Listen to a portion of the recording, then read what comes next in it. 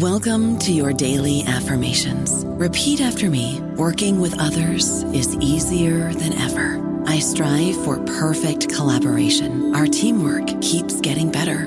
Yeah, affirmations are great, but Monday.com can really get you the teamwork you desire. Work together easily and share files, updates, data, and just about anything you want all in one platform. Affirm yes to start, or tap the banner to go to Monday.com. With the Lucky Land Slots, you can get lucky just about anywhere. This is your captain speaking. We've got clear runway and the weather's fine, but we're just going to circle up here a while and get lucky. No, nothing like that. It's just these cash prizes add up quick. So I suggest you sit back, keep your tray table upright, and start getting lucky. Play for free at LuckyLandSlots.com. Are you feeling lucky? No purchase necessary. Void where prohibited by law. 18+ terms and conditions apply. See website for details.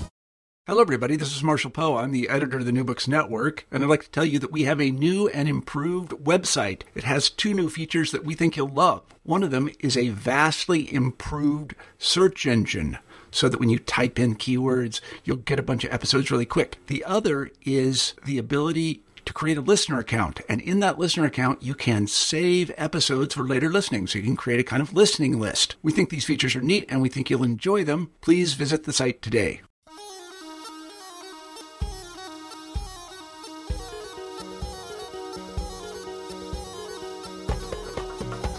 Hello, everybody, and welcome back to New Books in Middle Eastern Studies. I'm James Dorsey, the host of the channel. Today, we'll be talking to Nicholas Blincoe about his book, More Noble Than War, A Soccer History of Israel-Palestine, a captivating story of a conflict that goes back a century, told through the powerful lens of football that, like a thriller, draws one in and doesn't let one go. Nicholas Blincoe, welcome to the show. Thank you, James. That was a great intro. It's a pleasure to have you. It was a wonderful book. I wonder if you could begin by maybe telling us a little bit about yourself intellectually, how you got to writing this book. Yeah, sure. I met my wife, my then wife, who's from Bethlehem, in about 1991, when we were both postgraduate students at Warwick University. We were studying philosophy. So really, I'm a philosopher PhD, and she was doing her MA in philosophy too. And we kind of bond.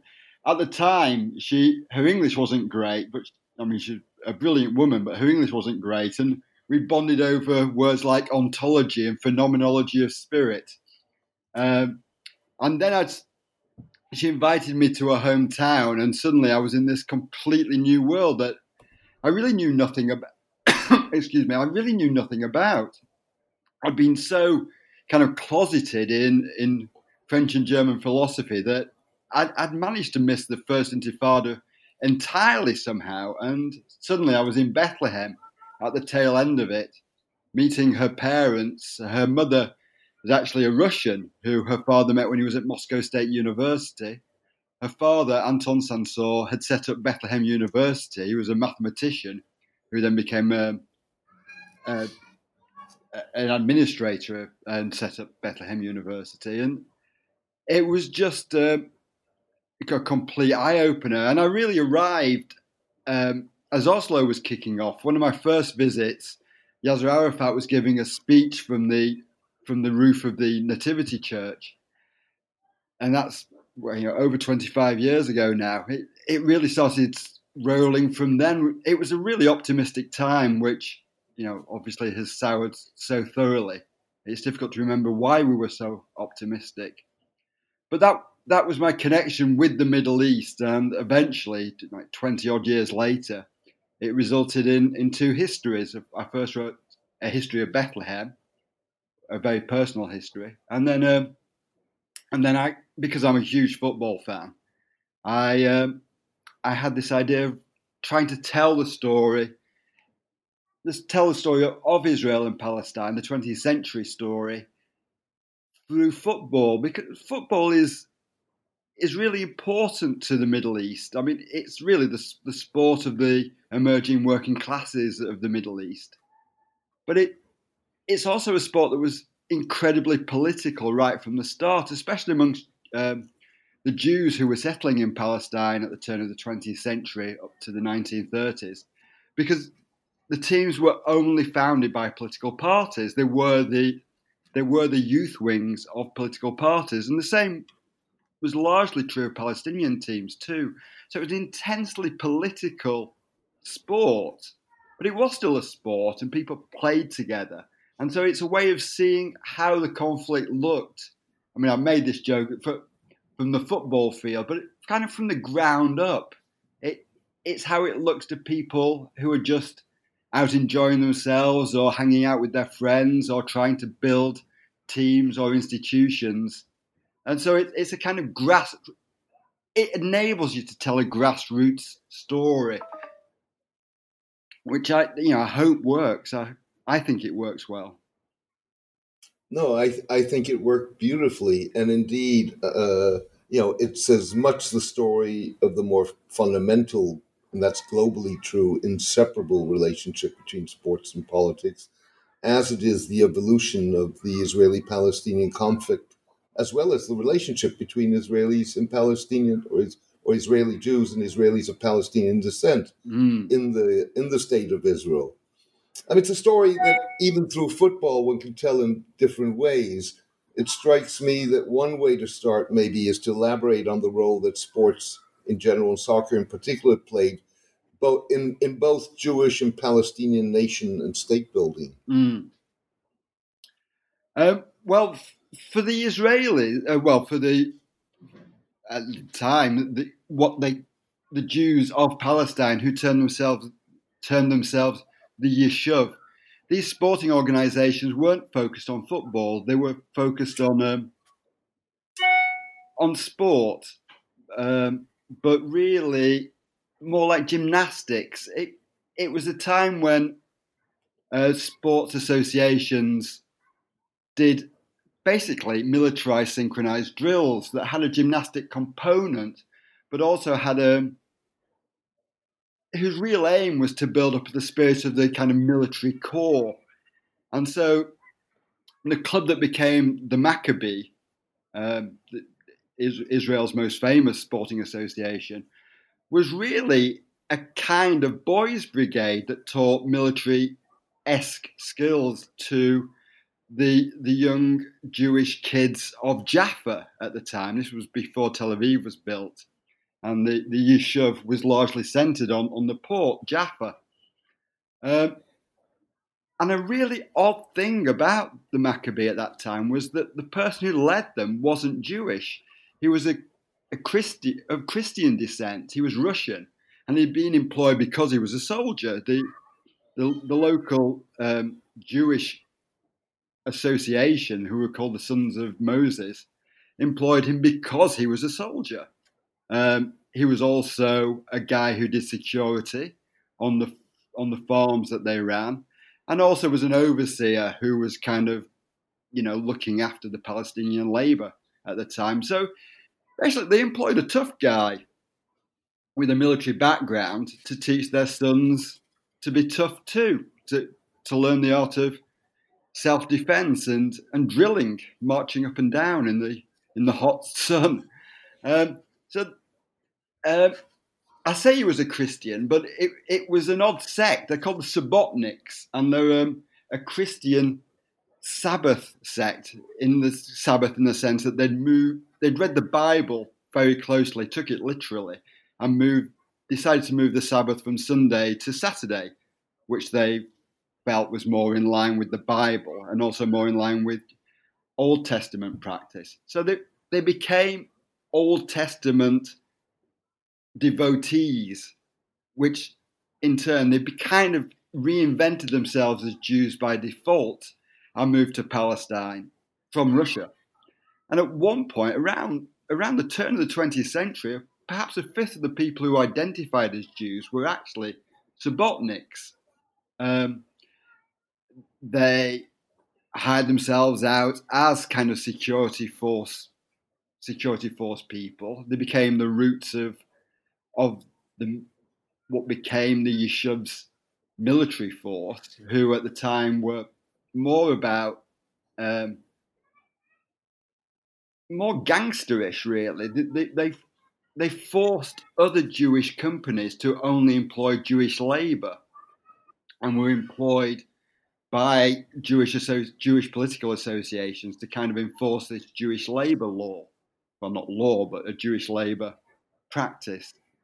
So that's the weird roots of this kind of Maccabee and a proto-military organisation, that it wasn't really entirely Jewish to start off with, although it became Jewish, and as inward immigration into Palestine took off, the Subbotniks were no longer a significant presence. Although some significant Israeli Jewish figures do have a Subbotnik background, including Ariel Sharon, whose mother was Subbotnik.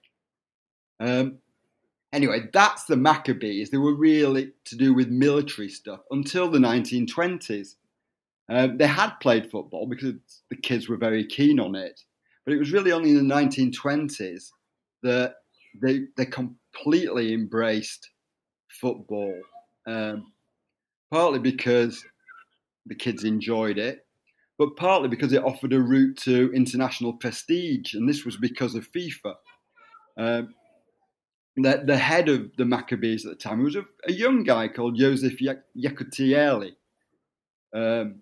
he'd fought in the Ottoman army as a teenager, being imprisoned and wasn't allowed back into Palestine by the British because he was an Ottoman soldier up until about 1920. But when he came back, he joined the Maccabees and very quickly rose to become the head of them. He'd been a gym instructor in the Ottoman army.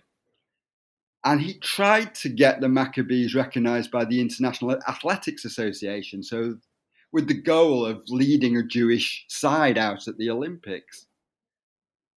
But that hit a brick wall very, very quickly, because people said, well, how can you lead a Jewish team out representing Palestine when the Jews are such a tiny minority in what's a largely Palestinian Arab country?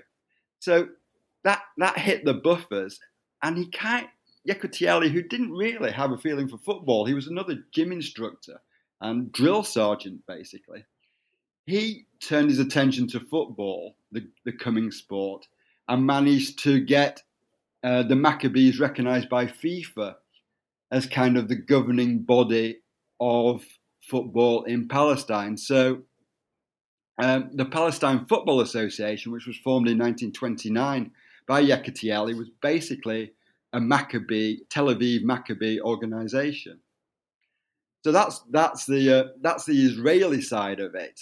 The Palestinian side is that, again, football was very important, but globally football was taking off as a working class sport, and amongst Palestinians that's not really the story. What had happened instead was that English-style public schools were teaching football, perhaps because it suited the landscape better than other traditional public school games like rugby and cricket.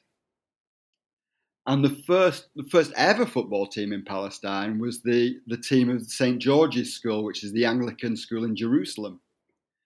And this was really, the young aristocracy and the young wealthy kids who were playing football. They like football because they like football. It's a great spectator sport and it's a great sport to play. But they also liked it because they got to kind of travel around the region and represent Jerusalem and represent, their class among similar young aristocrats and young wealthy kids and merchants' kids of kind of Lebanon and Egypt. Egypt had the Victoria School, which was in Alexandria, which also had a football team. Lebanon had the Protestant College, which became the American University. And so they played these schools and toured around and entertained them and entertained other teams that were coming into the country, like British engineers teams and British soldiers teams. So that was the initial Palestinian take on football, that it was sport for public school boys. But by the 1920s, there was a rising Palestinian working class too, in the same cities as the rising Jewish working class. I mean, it really was Jerusalem, Haifa, and Jaffa. And so the football teams emerged from local associations, church associations, mosque associations, but they also emerged from kind of the new political parties or trade unions. And it was the Youth Congress in the 1930s was one of the big ones. But before that, there were really important teams from the Jaffa Orthodox boys, obviously from Jaffa, the Sporting Association in Jerusalem, the Arab Sports Association, and these formed leagues for a very brief period, participated in the Palestine Football Association, but were kind of alienated very, very quickly by the Maccabees, and so they set up their own leagues under the youth. I've forgotten the name of it now. The political party, the Arab Youth Congress, I believe it was called, yes, which had football teams and a league, and that became the Palestinian League. So throughout the 1930s, two national leagues were operating in competition with each other: the Maccabee League and the Palestinian League.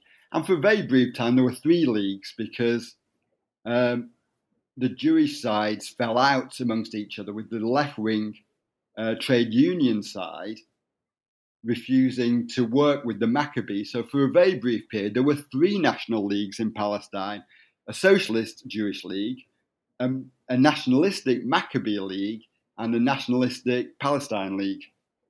That was a long answer. If I can just pick up on a few things that you said, yes, before we go further, starting off with the Subbotniks, or the Bnei Moshe, the sons of Moses. There are two things that strike me about them. One was the Subbotniks were Russian migrants, basically, who really didn't want to be part, and were not part of the Zionist movement as such.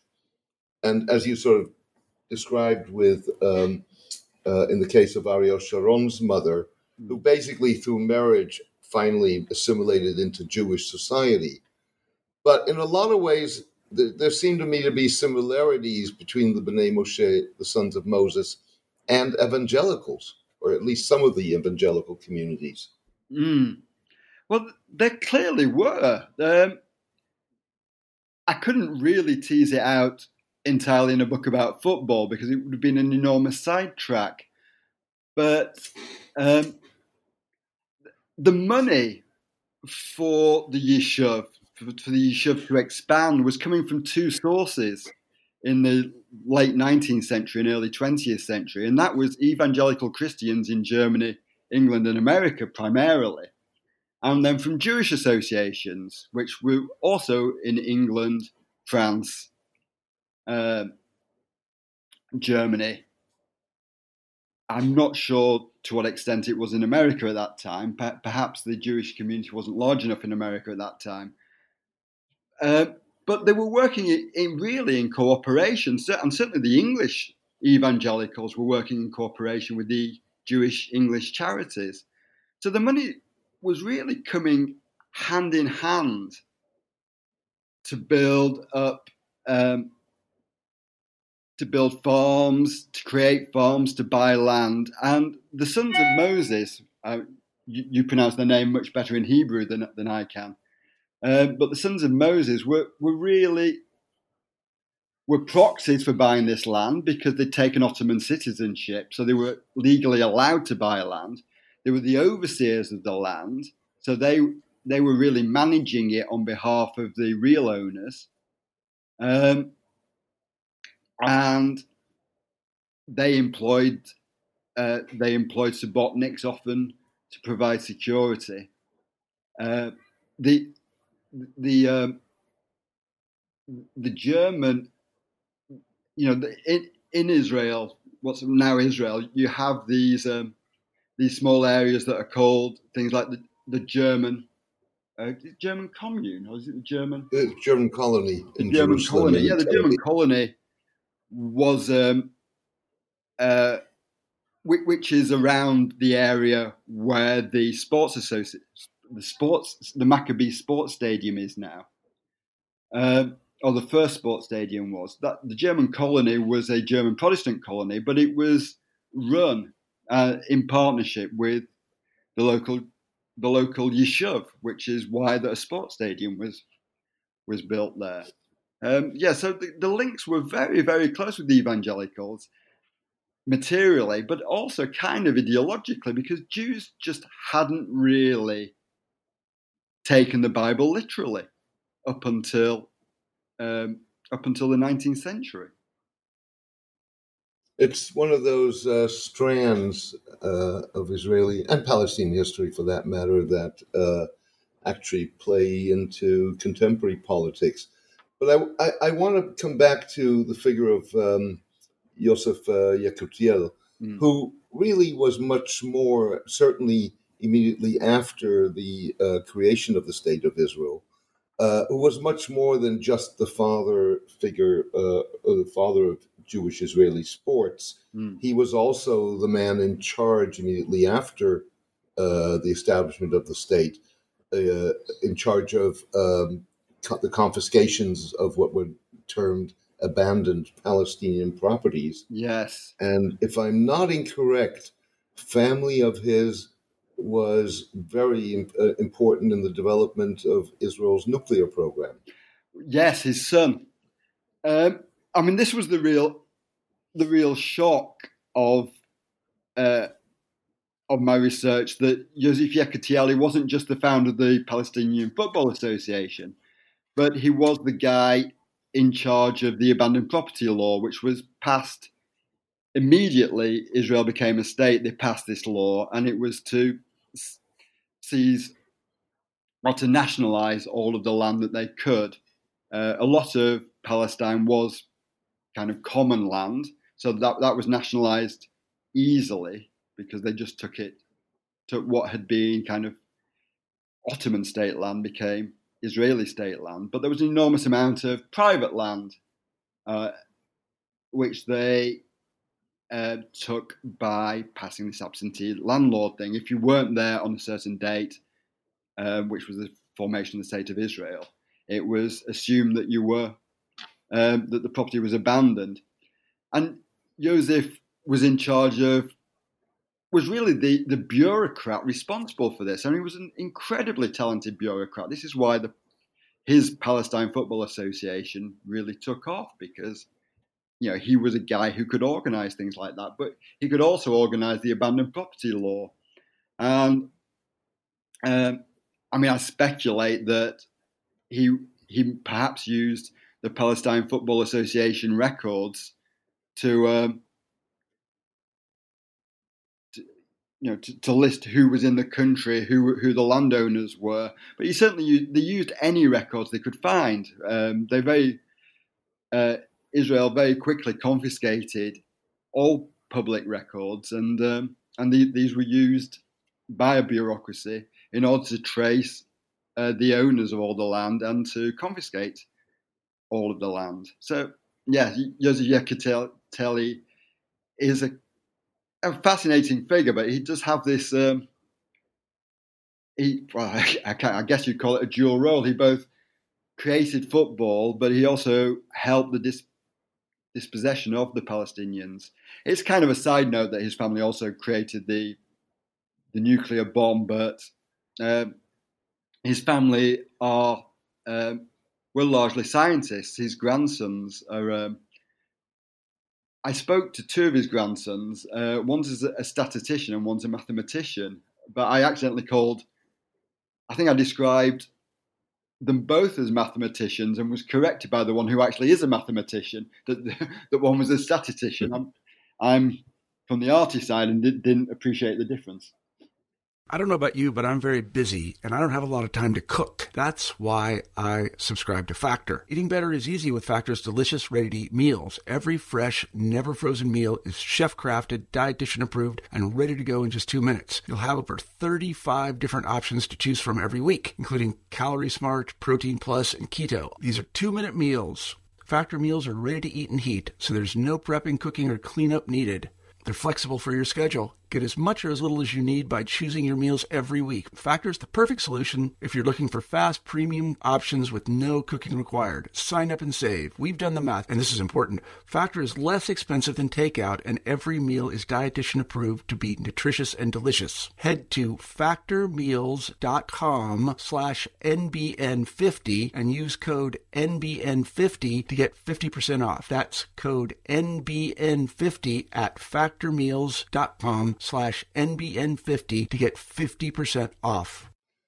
You spoke in your initial remarks also a bit about Yosef's use of sports in the Palestine Sports Association to try and get international recognition of the issue.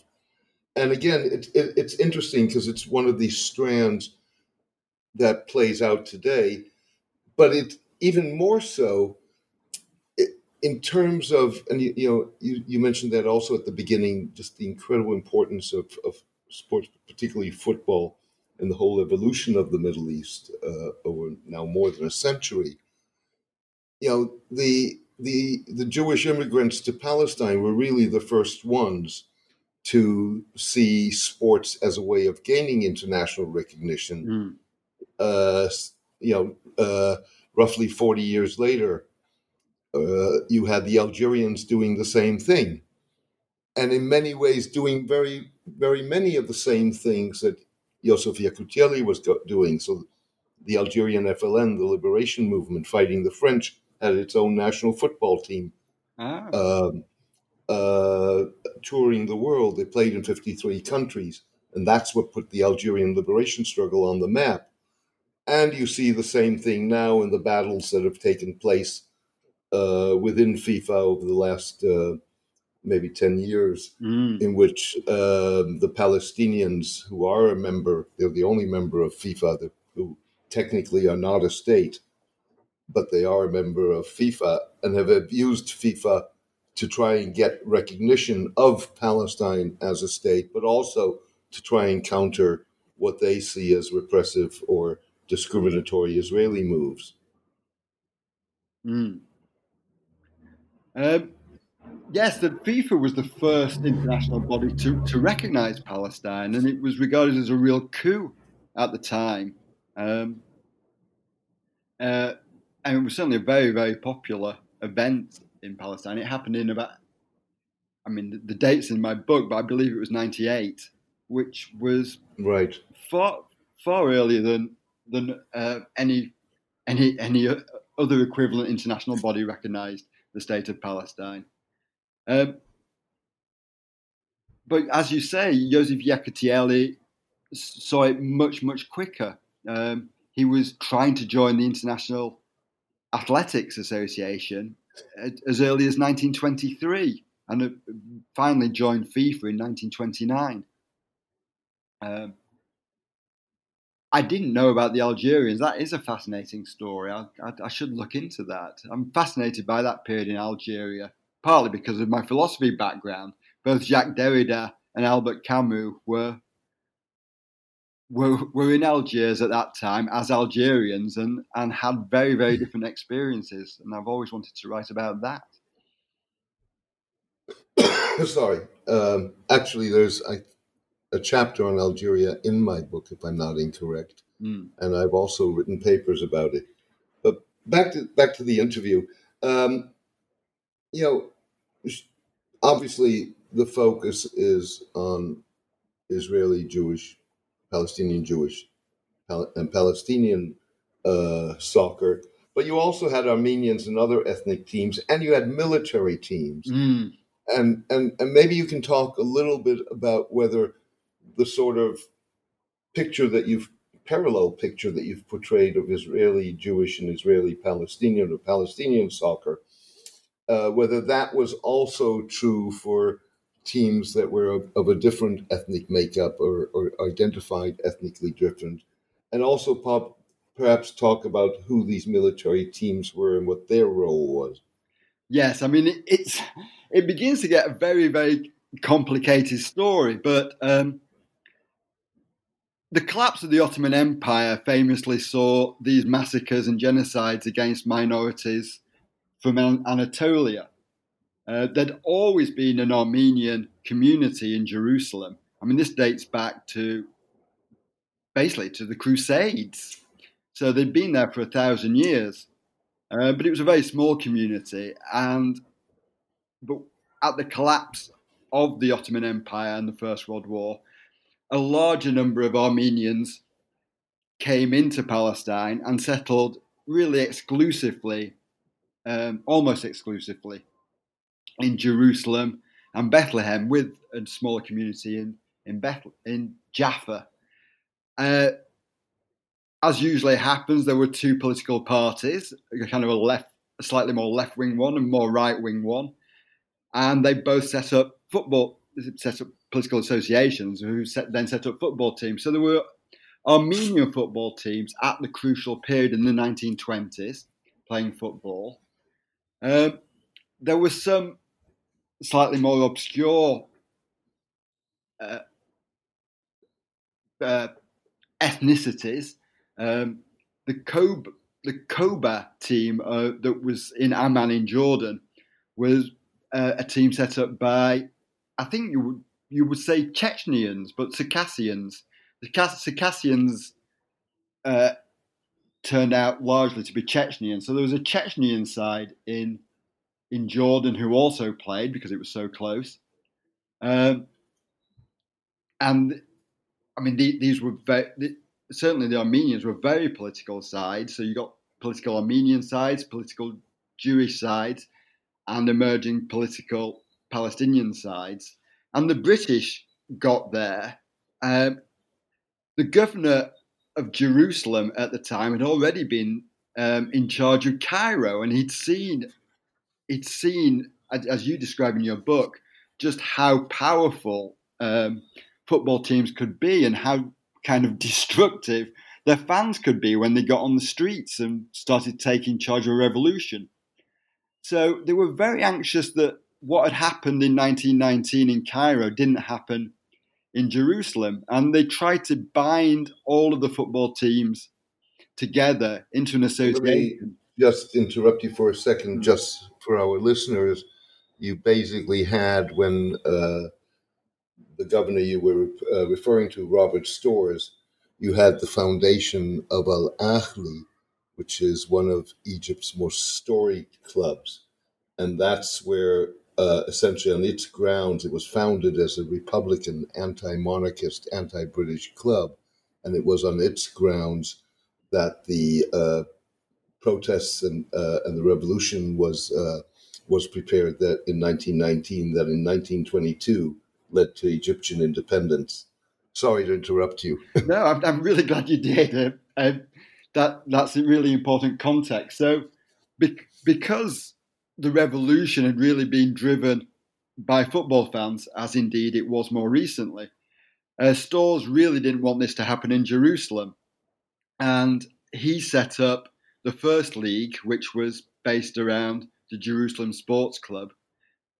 And then a national league later on was kind of handed to the Maccabees. But to start off with, it was a league set up in Jerusalem by Ronald Storrs. And it wasn't just Armenian, Jewish, and Palestinian Arab teams. It was also military sides. In fact, it started off with military sides, and they invited other teams in. The police started playing too, and these were the initial leagues. So the military sides were the RAF, the medics. The RAF tended to win. There was a team called the Gaza Bedouins, who weren't Bedouins at all. They were another RAF team. The Palestinian police force, the Jerusalem police force, which would have English, Jewish, and Palestinian Arab players. Probably the only teams to have that mix until the present day. And this was the initial league. They played for the Palestine Cup, but Ronald Storrs was sent to Cyprus in the mid 1920s. There was an idea when a new Conservative administration came in England in the mid 1920s to kind of give more power to the colonies and the empire, to try and deregulate the empire, essentially. They wanted to give more power to the locals, and this is really when the Maccabees took over the football associations under Joseph Yekutieli. And increasingly, the military sides played less of a role. For a brief period, Palestine was kind of demilitarized, so the military teams weren't even all that good.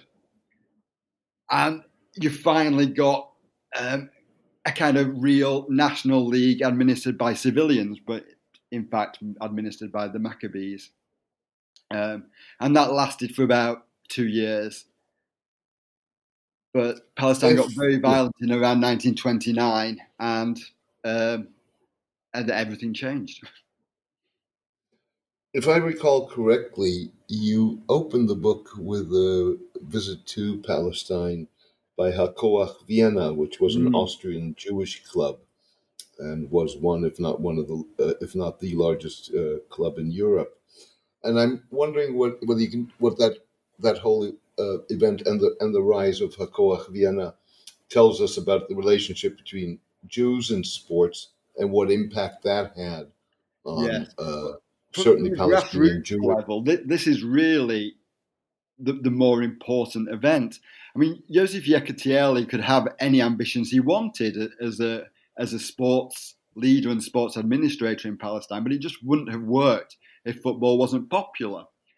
And football wasn't really all that popular with Joseph's own community, which was very much a Russian community, as the Yishuv had been from the late 19th century. But in the 1920s, as the British started pumping money into Palestine and doing grand infrastructure projects, and as also the Yishuv started building Tel Aviv into a city, there was an enormous amount of work, certainly for the first 5 years of the 1920s.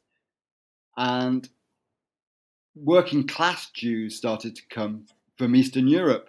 And they had an incentive to come because the collapse of the Austro-Hungarian Empire led to a rise of ethnic nationalism and xenophobia in all the little countries, the new little countries of the Austro-Hungarian Empire.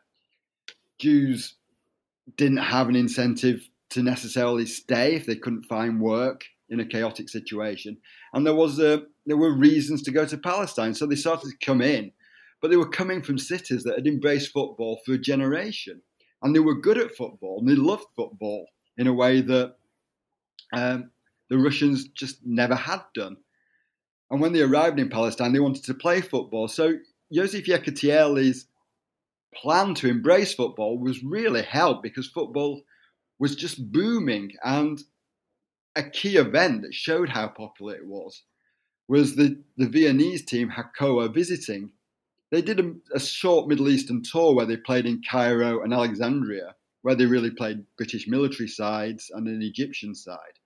But when they got to Tel Aviv, they stopped at Tel Aviv train station, which was a brand new station in a brand new kind of suburb that was turning into a city of its own, a suburb of Jaffa, but was on the brink of turning into a city. They were greeted by thousands of local Jews at the train station, and then 10,000 local Jews turned out to watch them play. They played the Maccabi Tel Aviv side. But before the football teams came on the pitch, there were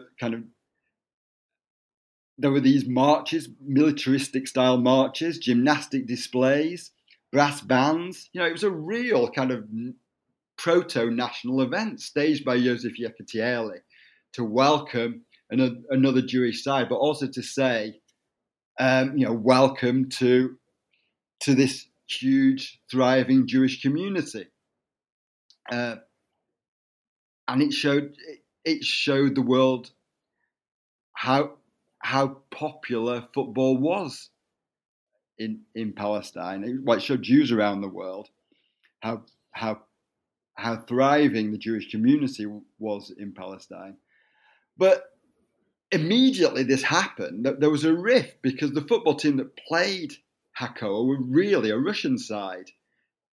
And there was a return visit to Vienna to capitalize on the initial event. And again, it was Russians who went. And the kids from kind of the countries that would become Hungary, Austria, Czechoslovakia, Poland, and had moved to Palestine were looking at this team and going, well, we're better at football than them. Or they believed they were. But they were stuck in the youth side. They couldn't get into the Maccabees.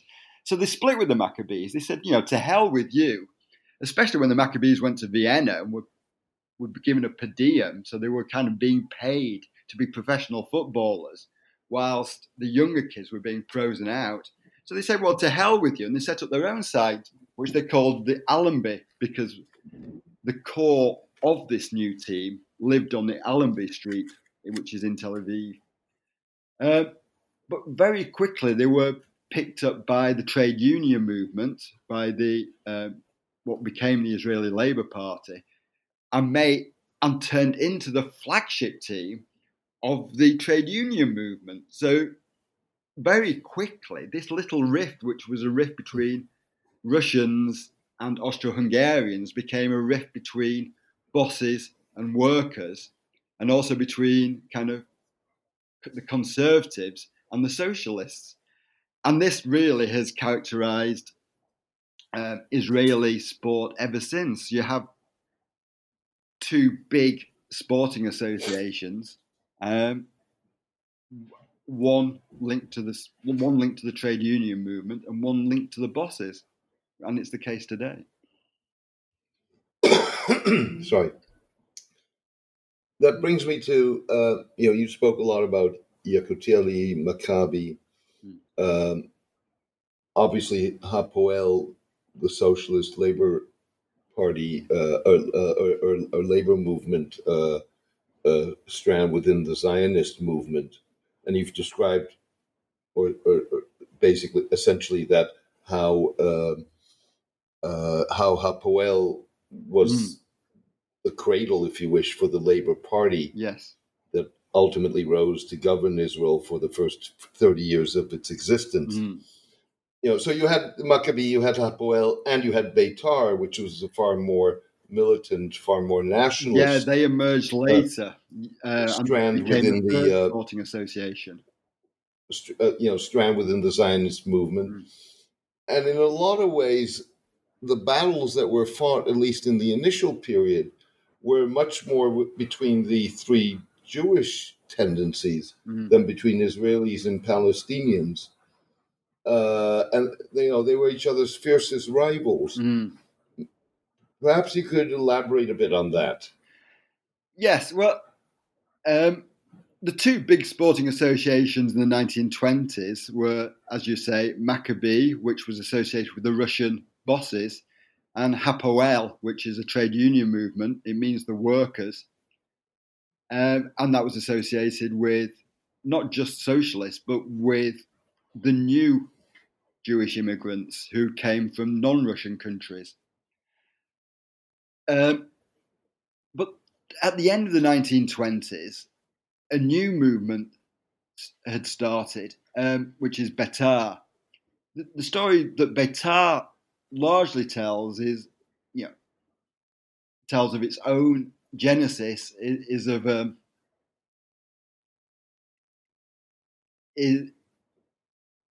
my memory's just gone. Who formed Beitar?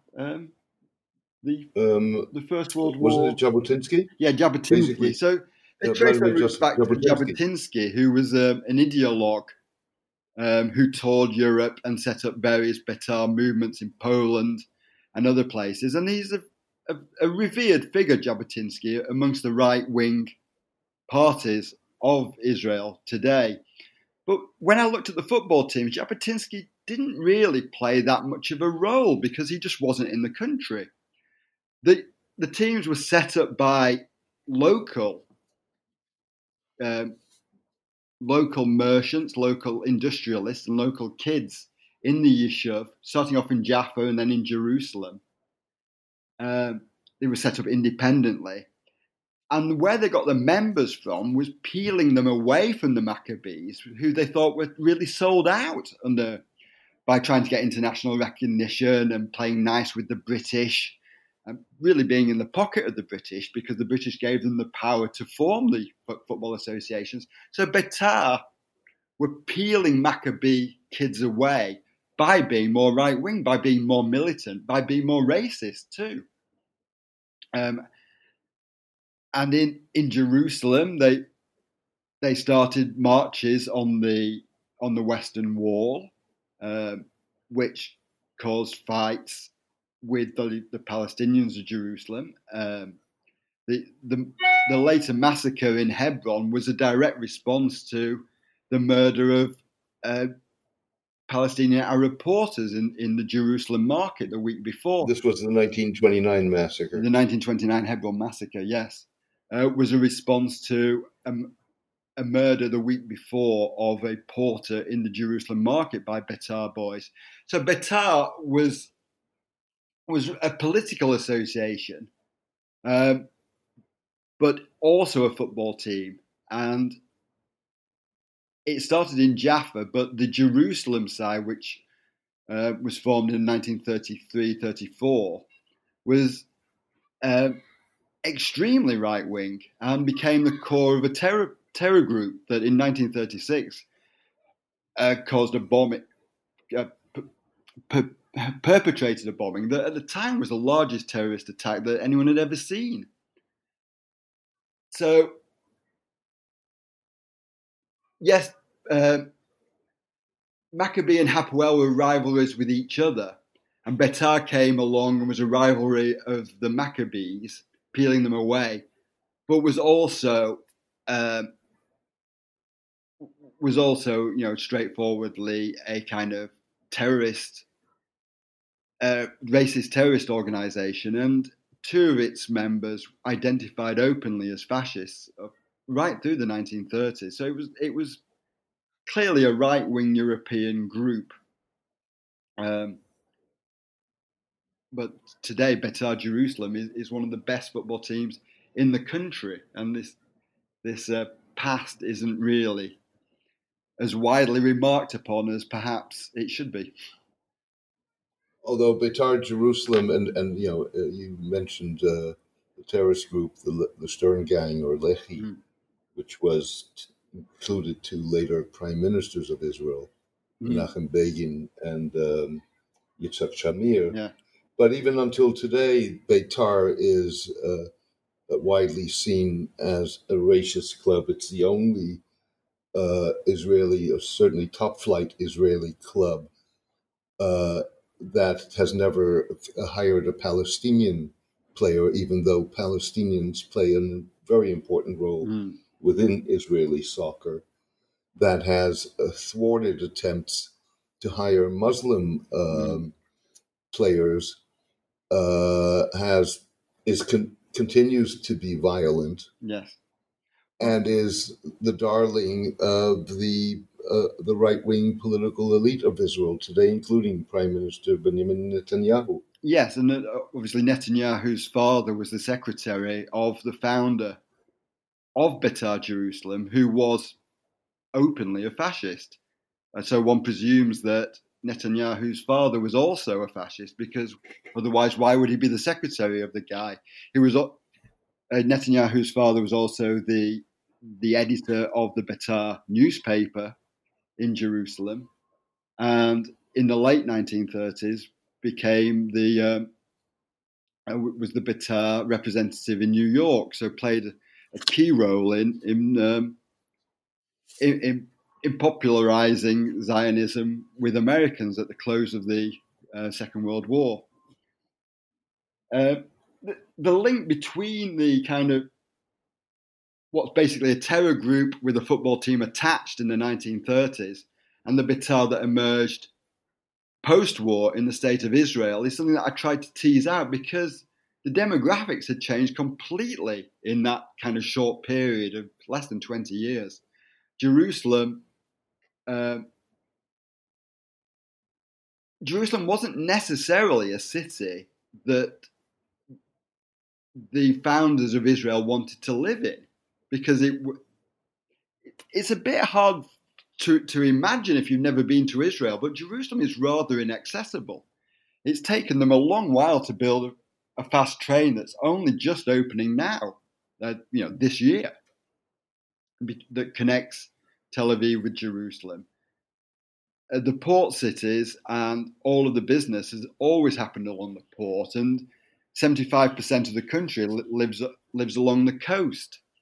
So in order to populate Jerusalem, the founders of Israel really had to force people to live there, and the people they forced to live there were the new immigrants from places like Iraq, especially from Iraq, these communities from the Arab-speaking world, who were often called the Second Israel, were sent to the more inaccessible cities, which is Beersheba and Jerusalem, and other southern and northern cities, to populate them.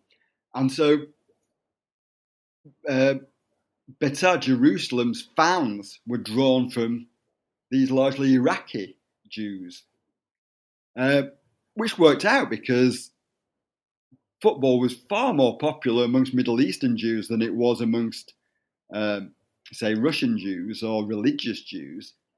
And religious Jews had always lived in Jerusalem. So this is in the 50s and 60s and 70s, Beitar was kind of reborn as a second Israel side, and a team that was supported by Arab-speaking Jews, and Beersheba the same. And this is partly the explanation for the success of Beitar Jerusalem, that it had fanatical fans who understood football and loved football more than people really did in Tel Aviv, where football had always competed with basketball as a popular sport. But although there's a difference... Sorry, no, go ahead. Although there's a kind of big difference between the fans of the 1930s and the 1950s, it's as though the Iraqis of Jerusalem absorbed the mythology of Beitar and perpetuated this mythology of being the most racist team. And Beitar sing songs like, we're racist and we're proud. They have banners that declare they're forever pure, which means pure Jewish. They also sing offensive songs about religion. They're the religion of Arabs and Muslims and Christians. And so they are the most racist team, but they're not kind of intimately connected with the original founders, except the Likud party kind of preens itself and appears at the stadium.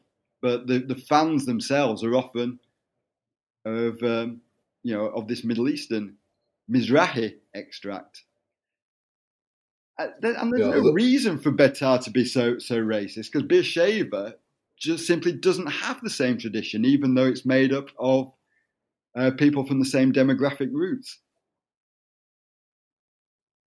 I wonder whether you can touch a bit on the importance of Israeli Palestinians within soccer. They're basically proportionally overrepresented if one in terms of if one compares it to the percentage of Israeli Palestinians among the total population. They're also among the country's best players. It was a Palestinian player who scored a goal in a World Cup qualifier that was crucial for Israel. And in a sense, maybe in contrast to Beitar, this player was from Bnei Zachnin, which is widely viewed as a Palestinian team, particularly because it comes from an Israeli city that's primarily populated by Palestinians. But in effect, it's a multi-ethnic, multicultural team. Yes. Sorry. Sorry. Yeah, if you haven't been to Israel, you might not understand the extent to which the country is divided. Cities are either Jewish cities or they're Palestinian cities. You could argue that Haifa is mixed, and it kind of is. But on the whole, people live in their own cities. And so a football team that comes from a Palestinian city is a Palestinian side, no matter that it employs a Jewish coach, has half Jewish players or even more than half Jewish players. It's still a Palestinian side. And the most successful Palestinian side is Sachin, which is a very small place. It's entirely Palestinian Arab. It's not much bigger than a village, a heavily crowded town of about 30,000 people, up near the Sea of Galilee in the mountains between Nazareth and Galilee. So it's a real backwater, but thanks to kind of genius administrators who founded the team out of two earlier teams, it's become a real powerhouse in Israeli football, and a miracle because it's got a very small operating budget, but manages, well, in fact, it dropped out this season, but it's had an incredibly successful run at staying in the top division, and often lauded as the team of all Palestinians of Israel. As you said, Palestinians are overrepresented in football. They're about 20% of the country. But when you start looking at the football teams of the country, they represent about 40%. I mean, these are all mostly in the lower leagues. I followed the Arab Orthodox team of Jaffa for my book because they're kind of the same team as the 1920s team, and it enabled me to tell this continuous story. But they're in a very low division these days, and they're in kind of the 5th division. And most Palestinian sides just don't have the money. They're very local teams, and they play in the lower divisions. But they are members of the Israeli Football Association, and as such, 40% of the teams of the Israel Football Association are Palestinian. With Sachin in the top league, and well, until this season, and another couple of decent teams. Nazareth has a good team, and Lida has a good team too. So those 3 teams are kind of the best Palestinian sides in the country. But they do struggle, and they really struggle because they don't get the sponsorship. Also because they're not part of the associations that the Maccabi, Hapoel, and Betar, which the government uses to disperse national funds. They lose out on national funds too.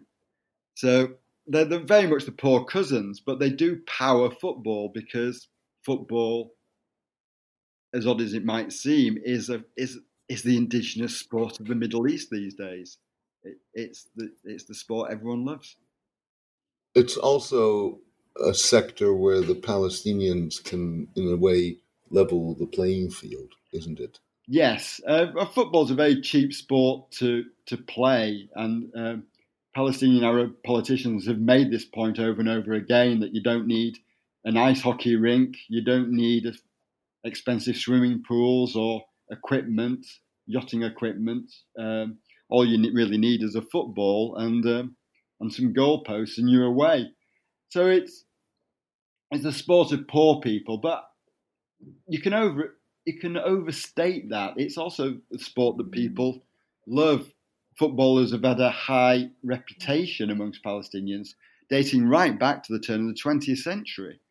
Palestinians like their football players, and in some ways, Israeli Israeli Jews don't respect footballers as much. They see them as kind of bling, people who are, a bit stupid, will splash their cash around, not smart like maybe basketball players are seen as being smarter guys who are less flashy.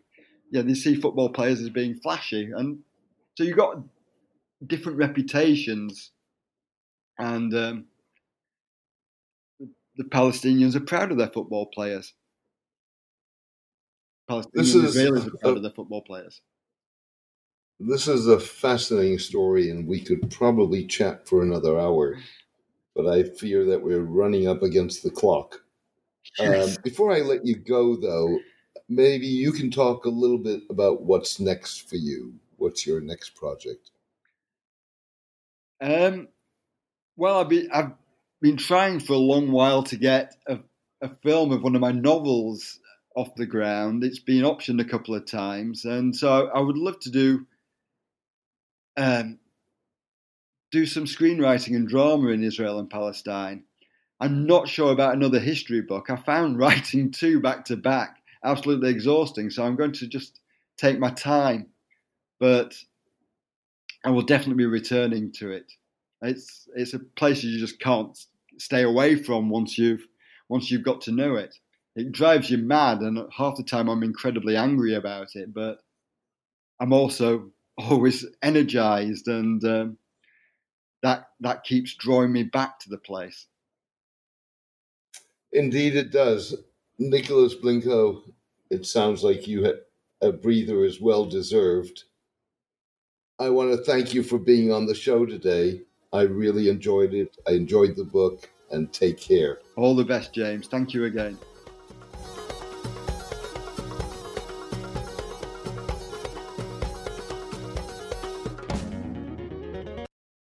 Hello, it is Ryan, and we could all use an extra bright spot in our day, couldn't we? Just to make up for things like sitting in traffic, doing the dishes, counting your steps, all the mundane stuff. That is why I'm such a big fan of Chumba Casino. Chumba Casino has all your favorite social casino-style games that you can play for free anytime, anywhere with daily bonuses. That should brighten your day a little. Actually, a lot. So sign up now at ChumbaCasino.com. That's ChumbaCasino.com. No purchase necessary. VGW Group. Void where prohibited by law. See terms and conditions. 18+.